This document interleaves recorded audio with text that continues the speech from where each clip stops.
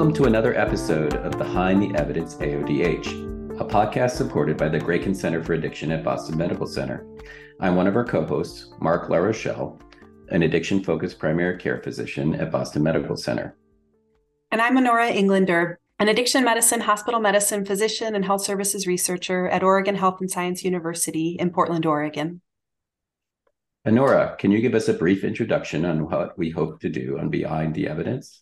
We seek to be an extension of AODH, a bi-monthly newsletter that summarizes the latest clinically relevant research on substance use and health.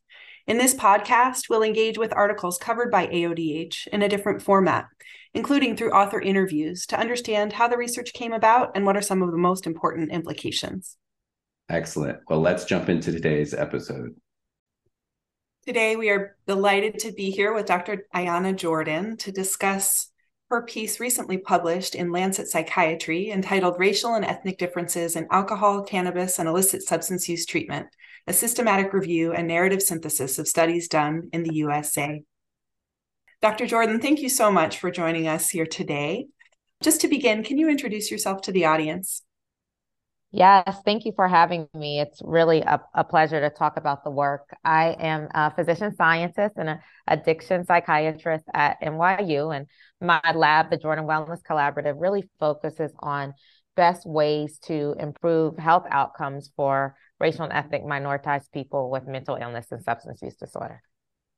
Terrific. Thanks so much for being here. This is just an enormous paper and an enormous contribution. And as I read your introduction and background, I was so glad to have the opportunity to talk to you to really dig in a little bit deeper to what is the question that you set out to explore, and if you can help us explain to listeners why this is so important.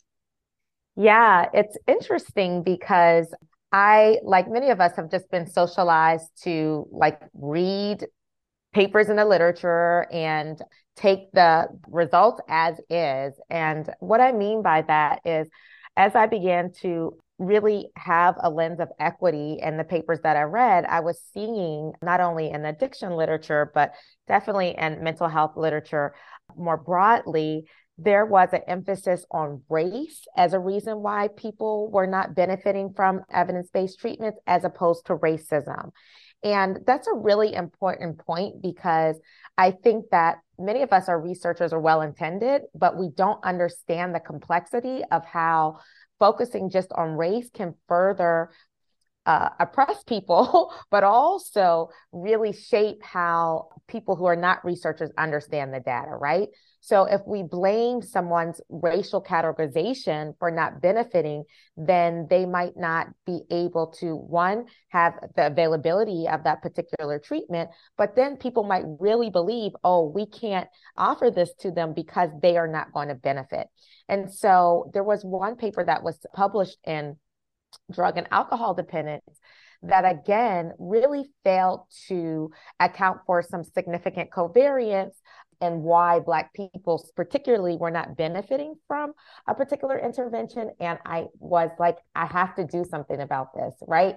I just can't continue to read papers that say, because you are socially classified as this group, that you don't benefit. And so it actually ended up being a wonderful collaboration because I reached out to the authors and said, hey, can we talk about this? I know that you think that this particular intervention doesn't work among Black people, but did you look at things like the effect of poverty? Did you look at things like where they live, how they're treated when they engage in the study, et cetera, et cetera? And we were actually able to collaborate on another paper to kind of look at some of those things. So I think just highlighting how we haven't been taught as researchers to really understand racism as a influencing part of the work really prompted this paper. And so I wanted to take a look. I wanted to say how many randomized controlled trials really looked at racism, right? And the ways that people are treated differently because of their race on substance use outcomes, and to see what do we know, where are we starting from?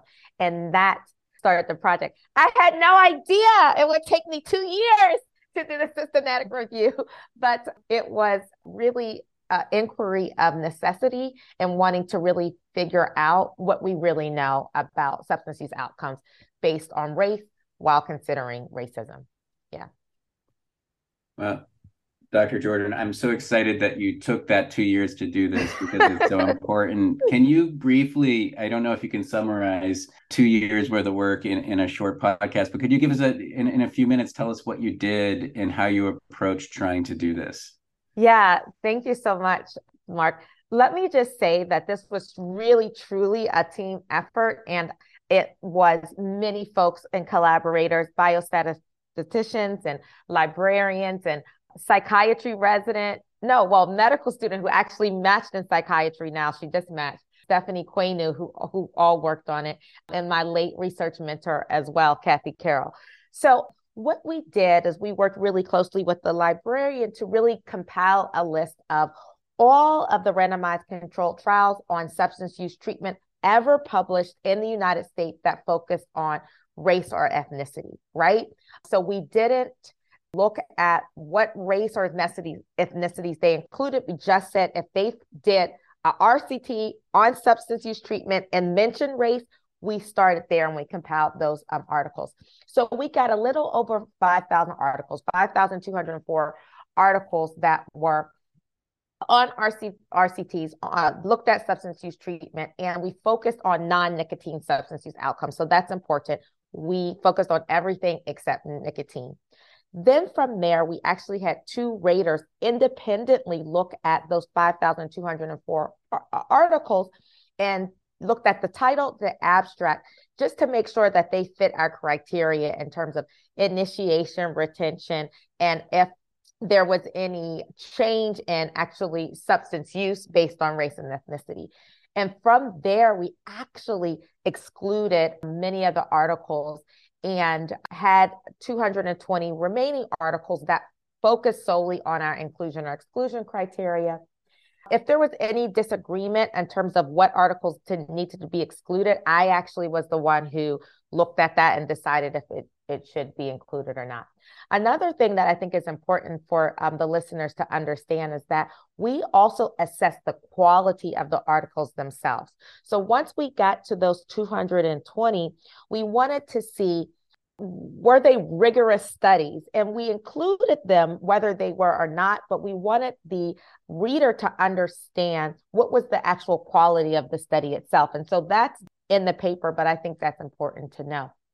And then from there, of the 220, we actually were able to get it down to those that actually met our specific criteria related to looking at substance use outcomes, either within racial ethnic classifications or across racial ethnic classifications. And so we were able to get down to 50.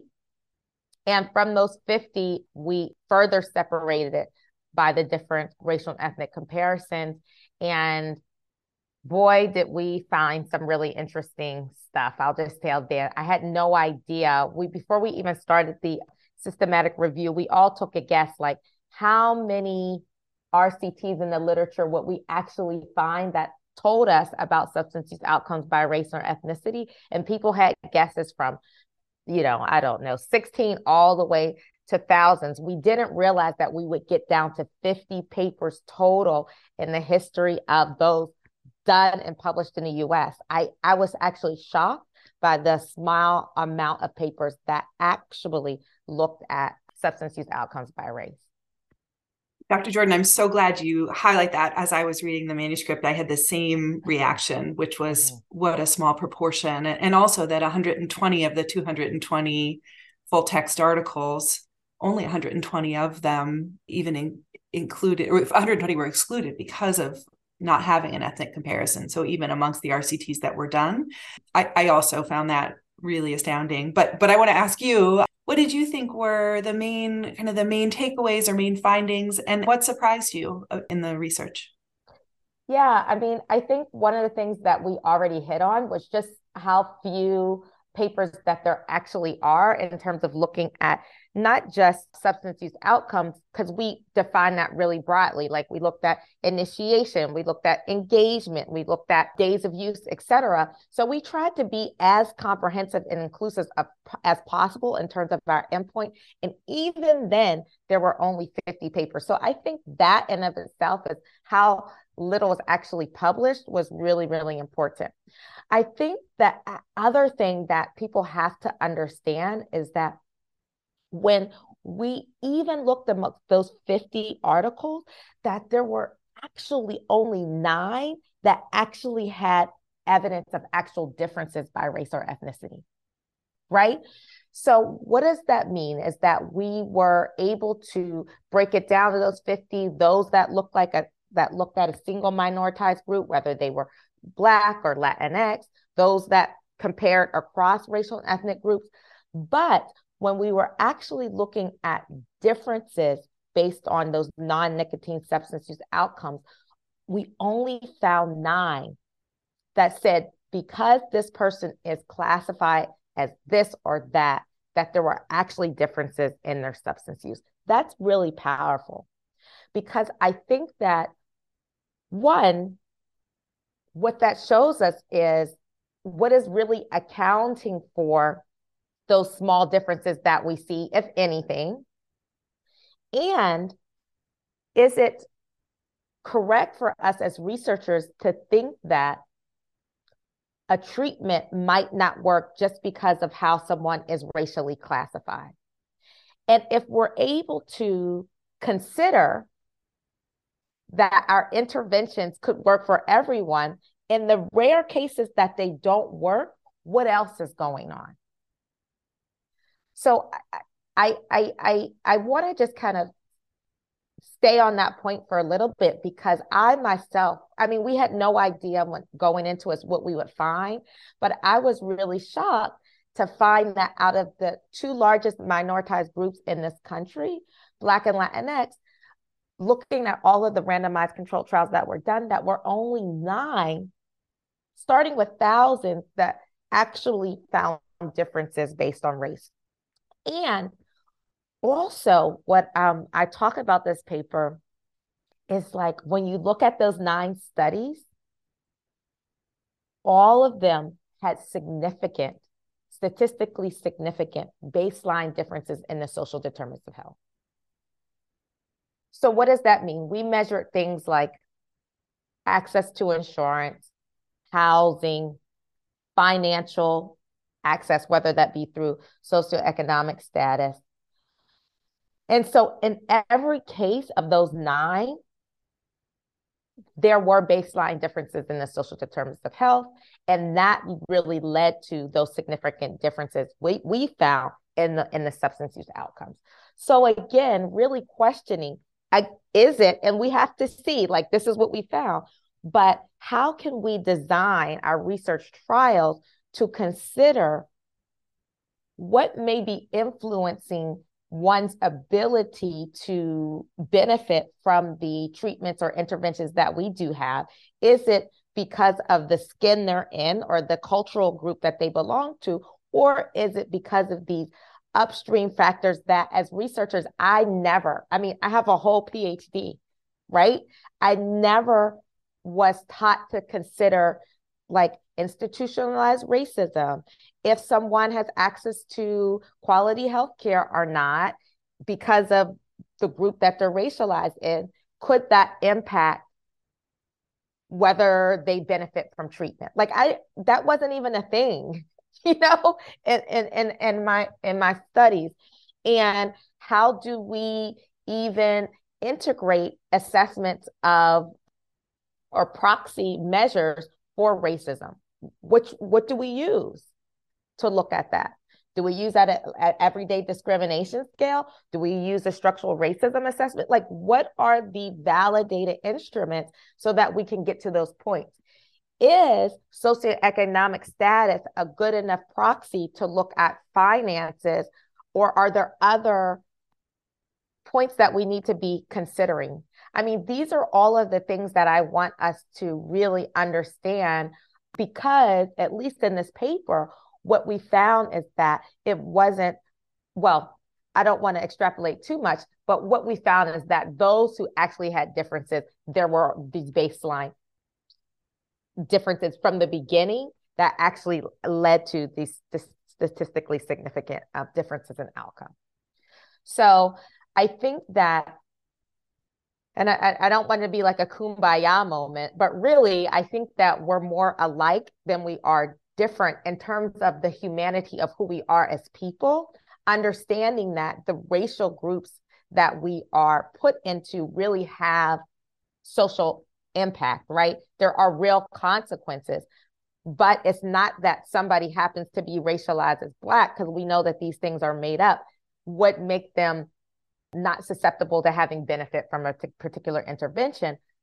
But because of the social classifications that they hold, they might not have access to all the environmental privileges and social privileges that someone that from a majority group would have access to, which is that thing is what's actually influencing treatment outcomes. Does that make sense? I hope so. It really does. It was a really excellent summary and brings up a lot of questions about how we move forward. And I'd like you to reflect on a few implications. And I wanted to start with, maybe this is just asking you to reiterate, because I think you've already told us twice that these findings don't seem to support that we have clear differences in effect of how substance use treatments work based on someone's racial or ethnic group. Exactly right. Right. And so is there anything we can take away from this data on how we should or should not be treating people based on these socially defined groups? Yeah, I mean, I think that's the heavy hitter, right? That's the $1 million question is, what do we do with this? And how do we further interrogate or conduct research that either rejects or supports this hypothesis where we are now, right? And so I think that one of the things that we really have to do, and this is a work in progress, I'd really try to do it in the lab, is really account for these co-founders, right? Thinking through, how do we include baseline differences and control for them so that we're really approaching the research as evenly as we can from a leveling playing field, right? So how do we include people from racial and ethnic minoritized groups into the work where there is sufficient power to actually not only ask, but account for those baseline differences? So for instance, I serve on study section now, and I get infuriated, really, because the NIH had a mandate since 1992 that women and racial and ethnic minorities should be included in the research that we conduct at levels that can actually help us have some understanding of what's happening. We're now in 2023, and people still think it's okay to have majority white samples. So part of it is just like expanding the people in which you're studying to make sure that we are actually drawing from the entire population to know what works and what doesn't work. Because we can't even begin to think about, baseline differences and all that if we're not adequately powered to look at racial differences. And we can't look at racial differences if 92% of the target population is white. So just starting from there, I know it sounds very elementary, but really making sure that we have a diverse sample of the population that adequately reflects the population that we're trying to study. And I'm not saying that there has to be a majority minority unless you work in a place where there is a majority minority. So places like, on the coast and New Mexico and California, things like that. I just can't accept a study in places like that where you continue to have a majority white population, because then I don't really know. So that's one, is making sure that the research that you do adequately reflects your target population. And I know that sounds so simple, but the mandate itself has not led to appreciable differences in terms of who is included in the research. I think then the question begins, well, okay, people always say, Dr. Jordan, that sounds good, but like we really try. we have our cabs, you know what I mean? Like we have our community advisory boards.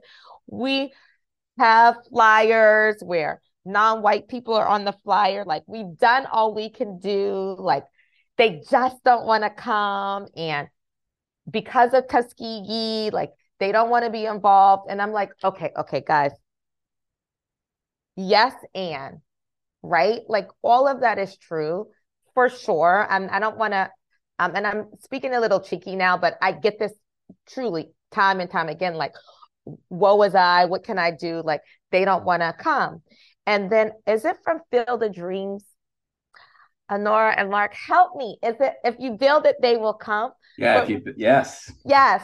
So really thinking about, okay, there are organizations, there are labs that really have been able to capture not only majority minority populations, but sustain them in studies in a way that is beneficial. So we have to say, okay, how can we uplift people like, and I want to put these scholars because I don't think that they get their due, people like Kathy Berlew, people like Latrice Montgomery, who a lot of the articles that were published in the RCT were actually from their groups. How do we put forth people who are known to Camilla Venner, really work with racial and ethnic minoritized populations in a way that not only they recruit in masses, but are also able to conduct trials over time? So building relationships with communities of color in a way that is satisfactory so that they will want to engage in the research. So that means that there has to be a significant investment, and I really do think about it as an investment into the community in which you're trying to engage. So that just can't mean that you come around when it's time to conduct the trial. And I'm not saying that everybody has to be a community engaged researcher. That's the type of research that I do because I think it's a way to mitigate the inequity that I see in these communities. But what I am saying is that in the way that we know that you have to have someone do your analysis on the study, or you have to have the IRB look at your work, there has to be upfront an investment in thinking, what are the community-based organizations that we're going to work with over time and form relationships with to be able to capture the populations that we need to be involved in the work so that we can all benefit.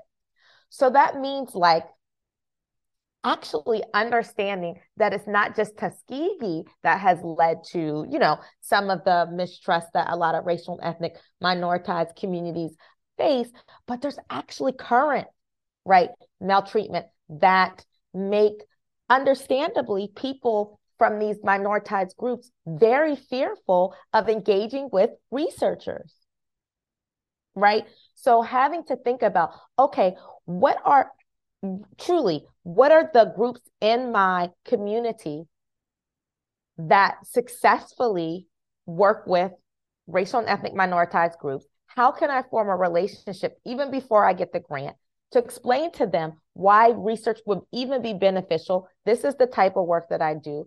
This is what I'm interested in. What are you interested in? What are our shared values? And how can this be a working relationship? I can't tell you how few researchers actually do that. And then they like want to consult and pay me all this money. I'm like, no, use that for the community-based organizations or the nonprofit organizations to see how might they benefit just from that small line item to have the conversation. Truly. And then thinking about scholarship. So I always say, how can we as researchers who I know we think we don't have a lot of privilege, it's like we're not getting paid the big bucks, like I get that, but understanding that just the fact that we get paid for scientific inquiry, and we don't have to worry about like where our next meal comes from and all that. Like that's privilege, right? So how can we use our privilege to dig a little further and understand what is happening now in our communities that might make people more hesitant to want to engage in research? And I say one book that I have read so many times and I would like to put forth to the researchers and other listeners is Medical Apartheid. Medical Apartheid by Harriet Washington. It is one of the books that so expertly and really exquisitely go over medical research and the harm that it's caused. And the reason why I put that out there is because I think that that can provide a lens for how to have conversations. One, so that folks from racial and ethnic minoritized populations understand that you understand why they might be hesitant, but it also starts to really consider how do you not repeat some of the mistakes in your own research. So really thinking about that article in DAD that really sparked this whole thing is, how do we even write and communicate in a way that we don't say Black people don't benefit from this because of that, without actually accounting for the nuances that we know impact Black people, right? So how do we really even communicate amongst ourselves and hold the scientific community to more of a standard that says we can't continue to say things that we really don't know if we haven't looked at all of the factors that impact these racialized groups. Because when we say stuff, it impacts how people receive the data and what they do with it. Yeah. Yeah, Dr. Jordan, right there, like I think this is a question I have. So let's say we've got a study where we've partnered with our communities. We're feeling good about recruiting a sample with a good distribution by race and ethnicity. And you just brought up this really good point, is that's only part of the way there, right? Because we have to be able to account for what might, let's say we find a difference, right? And so the challenge of being overwhelmed, and you mentioned all kinds of instruments and lack of standardization for how do we measure social determinants of health, what's good enough and what should we do? How have you handled that in your work, and what are your thoughts moving forward as you do your work about, as a researcher, how you might do that? And hopefully as we start to move this, people just don't avoid it because it's overwhelming to think about and how to include it. And I wonder if maybe we get to a point where we move beyond, if we want to stratify or recruit samples based on these socially defined groups of race and ethnicity, and maybe we're going to focus more on recruiting based on variation in social determinants of health and these structural issues, right? And so, right, but I don't know if we're there yet, right? And like, what's going to help us get there, and how is any tools or things you can point us to? And maybe it's just doing something to not be stuck, right? And perfect may not be maybe the enemy of the good here, right? You can't do every instrument in every study, but yeah, what have you thought about how do we capture this information?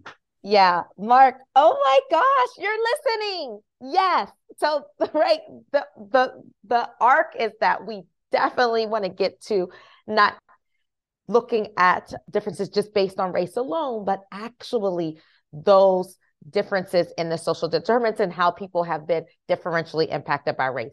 Got it. Like that's the end goal. But you're right. We're not there yet. Doesn't mean that we can't work towards it. What do we do in the meantime? I always say, do something. So it can't be like, I have this when I give talks, and just bear with me, listeners, bear with me, where I have a person who is just like stuck in the mud and is so overwhelmed by like all of the things that they have to study that they just don't move forward. And so what I really recommend is start somewhere.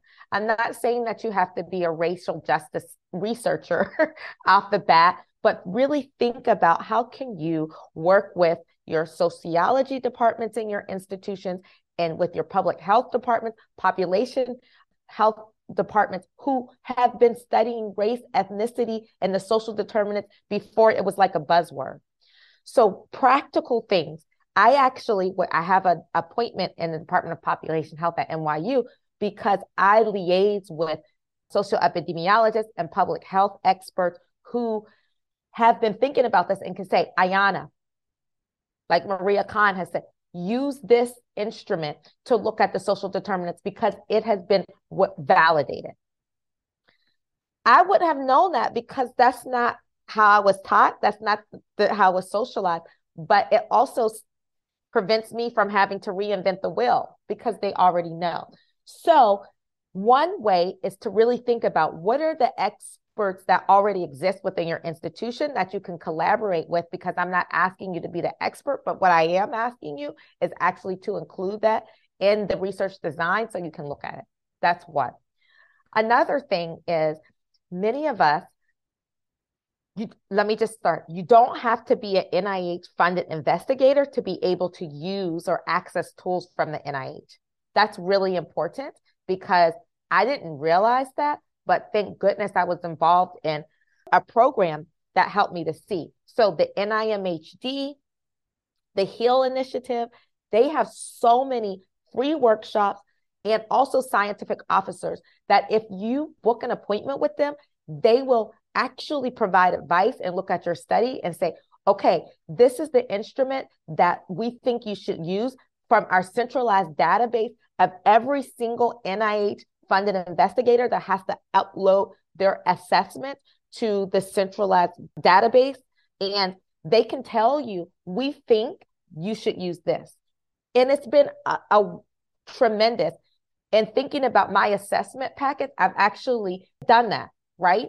So then really saying, how can that be a part of the strategy before you're even designing the study, understanding what tools you may not even know that you need to ask, and having that consultation from, we all pay our taxes so that people who are getting funded to be able to do that. So liaising with the NIH, particularly for me, HEAL and NIMHD, but other institutes that might be salient to your work that can help with that. And then I always go back to thinking through organizations that you really may not even know, like the ACOMA project is like, this is what AI, artificial intelligence, Google can be your friend, where you can just put in a few keywords like equity research in addiction, and different labs will come up who do this. And I just want to again uplift Dr. Alfie Breland Noble, because she leads one of the most robust research groups that look at specifically youth of color and has access to all types of validated instruments that I just would have never known. Like, what? Because she's not part of the academy in a way that, she's more community-based. So that, again, is another way to see who is doing this work and has been doing it, but it may not have rise to your consciousness because they're not a part of the academy. And how might you liaise with them as a co-I to really help you? So I hope, Mark, that helps, but really thinking about doing something.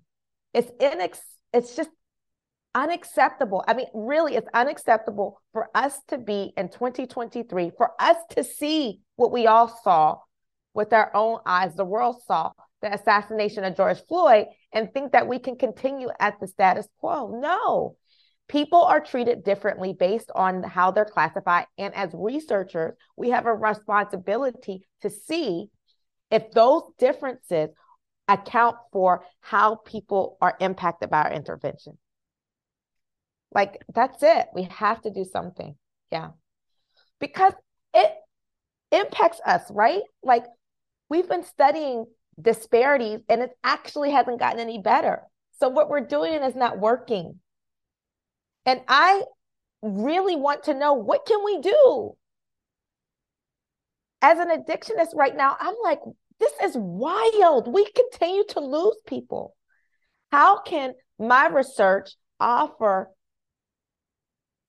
a way of understanding what interventions may work to help save lives truly? So you don't get me to preaching, but I'm serious here. Do something. And I hope that those practical things can help, because sometimes you go to talks and you're like, okay, this is good, but what can I do? And I think those are some things that you can really do, and things that we do in our lab. Dr. Jordan, your words and messages are just so compelling and so promising and necessary. Thank you. As we wrap up, we're really interested to know, for you and your work, what are the next steps from your findings in this paper, and sort of tell us what's next. What are we looking out for here? And we know the sky is the limit for you. Oh my God. Please, please, please. Thank you for asking that, because part of it, like when we started out with this systematic review, I was just like, guys, I just have to finish this. Like, I was so tired. I couldn't even think of what's next. So I'm excited to be at a stage where the work is out there and really consider what's next. So for us, what we're really focusing on is highlighting some of the people that I mentioned who's actually doing the work. So of those 50 studies that were included in the manuscript that actually looked at substance use outcomes by race or ethnicity, who contributed to that work in terms of what is the characteristic, what institutions did they come from, what is their racial and gender makeup. And I'll give you a peek. We're working on this right now, but okay. Before I tell you, what do you all think in terms of who do you think is contributing to the scholarship of what we do know? It's not enough, but in terms of the gender and racial makeup, who do you think is doing the work? I mean, Black women probably, but that's my guess. I don't know. I'd love to know. Yeah. Women by far are the majority of folks who are, and we looked at that by looking at first and last authors. So who is either, primarily responsible or providing the funding? Women by far. Now the question is about what is the racial or ethnic makeup? And we're still trying to parse that out, but we had the foresight to actually ask everybody that we got the 50, what do you identify as? Because how else would we know? We can't just base on like people's names or pictures. And so what we're finding so far is that it is mostly white women. Now, that might seem counterintuitive, but if I put it in the larger context of who gets funded to do research, and we know this from papers that have been, published since 2011, most recently this year with JAMA, showing that most people who are published from the NIH are actually not from racial and ethnic minoritized groups. So what that tells me is that the people who are contributing in terms of secondary analysis tend to be Black women, but the opportunities that they have to capture the data often come from white people who get the resources to do the work in the first place. So we want to put that out there, and we want to have a call for action for the NIH to be more focused on funding different types of people to do this work, right? But also encouraging people who are not part of the demographic of white women to really step up and look at how they do research and who's included in the work. Brilliant. That's really fantastic. Really, really just appreciate your laying out a roadmap for how we can do better at these big institutional systematic ways, because as you more than anyone knows, that is how we can shift the dynamic for 100%. The people that we are hoping to serve. 100%. That's it. Right on. Yep. Dr. Jordan, we cannot thank you enough for being here, for sharing with us your vision, your energy, your brilliance, and your really incredible work. Yeah, what a pleasure. Before we wrap, I wonder if maybe I'll just briefly summarize some of the main take-home points for our listeners, and please kind of correct me if I got anything not quite right or modify it. Absolutely. I'd love that. Yeah. Okay. Yeah. There's a lot to digest, and my brain feels like it's brimming, but I'll give it a go. So I would say one of the really surprising things was that of the thousands of studies that you looked at, there were only 50 studies that met your inclusion criteria, and that looking at race and its effect on substance use treatment initiation, engagement, and treatment is an understudied area. And that alone is a call to action. But then among those 50 studies, there were only 9 that showed differences by race and ethnicity. And all of those studies had significant differences in baseline social determinants of health, really begging the question, what is driving these outcomes? And how do we reframe our studies to look at race, but really to look at racism and look at the other social determinants that are influencing meaningful outcomes? And then in terms of implications, I was so struck by your comments about really thinking about how do we more broadly engage a population of people to participate in our research studies that reflect the target population in our communities and in the communities that we hope to serve. And so in order to do that, we should really learn from and model after teams that are doing this effectively. And you named a handful of teams that really are shining stars and kind of models for us to learn from and follow. And I think then I'm also just so struck by your final comments about where this goes for you, and really looking at those groups of researchers and who are they and how do we support them and how do we lift them to be bigger, brighter, and support all of us to do this work better. Amen. You got it. Oh my goodness. I hope the listeners get it. I'm so happy. Yes. Thank you. I mean, right on. Truly. Terrific. Yeah. This feels like a really wonderful contribution to Behind the Evidence. Thank you so much. Thank you for having me. Thanks, Ayana.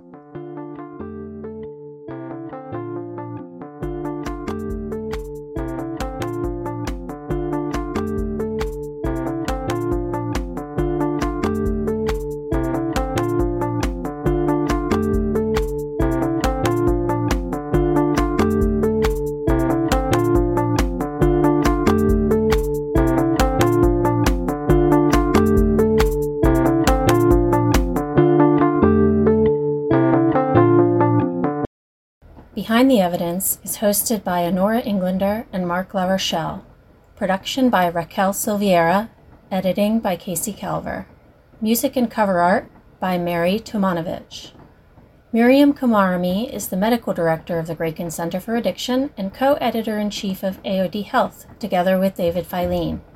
Learn more about AOD Health and subscribe for free at www.aodhealth.org. Behind the Evidence is supported by the Graken Center for Addiction at Boston Medical Center. It is intended for educational purposes only and should not be considered medical advice. The views expressed here are our own and do not necessarily reflect those of our employers or the authors of the articles we review. All patient information has been modified to protect their identities.